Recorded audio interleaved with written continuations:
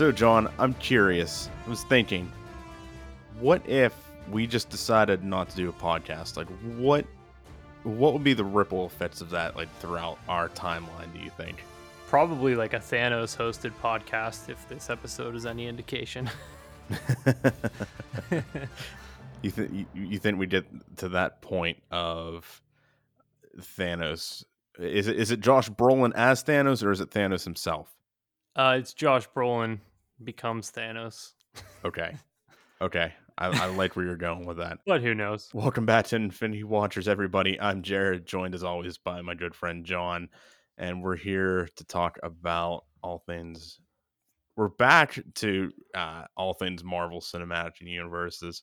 Those Motherbox Watchers guys were pretty weird last Yeah, week. What do you think? I don't know. Yeah, after our brief journey through the multiverse to land in the DCEU to talk about Suicide Squad, we're back.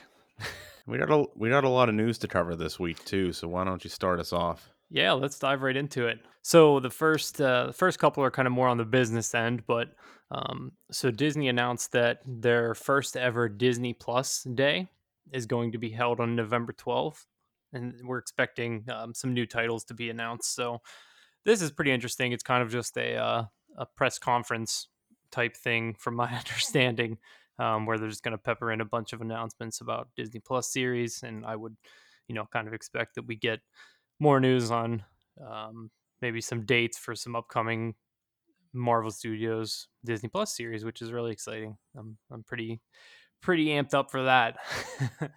I wonder if we get any like brand new announcements too. I know there have been rumors of some shows like Ghost Rider, Werewolf by Night, and I think those type of things are kind of fair game to show up there.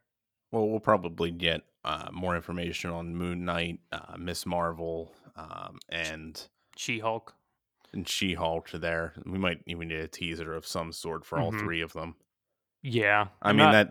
that set photo and that like costume of Moon Knight leaked. It looks really good. Yeah, But it seems almost inevitable that might be like the halfway point between now and when those shows are set to release. So we're bound to get something related to one of those three during Disney Plus Day. That's only going to be for things on Disney Plus? It's not going to be like the shareholders meeting last year where it was literally everything Disney. correct. Yeah, I Okay, think they're going to try to break it out a little bit. It sounds like. I think because it, it that was was it a was very lot. odd because it was like Disney Investors Day, but it was just a whole bunch of movie announcements and Disney Plus announcements. It Yeah. was very weird to call that Investor Day when it really just felt like a Comic-Con panel. Well, I mean, Right? it was like the investor, it was the investors' call, but they front loaded all of the announcements, and then if you stuck around to the back end, that's where all the financial analysis Yeah, was, it was just which most weird. people didn't. It just felt weird. Like Yeah, typically you don't see the corporate synergies at that level, if we could use a word from our last recording. But yeah, I'm excited to see it break out into kind of its own thing, maybe a little more streamlined in terms of the announcements. But yeah, not to expecting a mention it. lot from Marvel Studios in this. Not to mention they just confused the world with what Star is. Yeah, that Or I'm that sorry, they confused the U.S. with what Star is, yeah. Mm-hmm. because that's where everybody learned that Hulu is a U.S. exclusive. Yeah. Nobody knew it until then. Mm-hmm. My biggest hope for Marvel on this day really is to get some concrete casting information for Secret Invasion. I know we got a lot of casting news that kind of was reported by the trades over the last few months, but it would be really cool to get some confirmation on who some of the cast members are playing, what characters they're playing. So the second bit of news, and this was honestly a bit of a downer for me, but Disney kind of doubled down on having Shang-Chi as an exclusive theater premiere. So they're keeping the 45-day theater exclusive window. Um, I'm a little bit bummed. I feel like it's going to deflate the numbers of that movie. I think it'll have a pretty Hmm. decent opening weekend, but overall, it's not going to get the attention that it deserves to get, in my opinion. Yeah, I completely agree. It seems like a weird move at this point. I mean, Venom was pushed back a few weeks.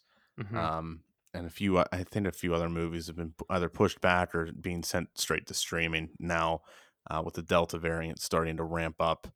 And we're basically going into round two of what COVID Yeah. started as. Right. Um, but I am, I'm just as disappointed as you that, and the fact that I forget which executive it was, they called it an experiment. That was Bob Chapek, That was Bob Chapek. Yeah, the you're right. CEO That of was the Disney. CEO. You're right. You're right. I don't know how I forgot it was him calling this an experimental release. Yeah. Meanwhile, Black Widow was more the experimental release. If you really Yeah. think about it, that's Yeah. just a weird marketing tactic on his end.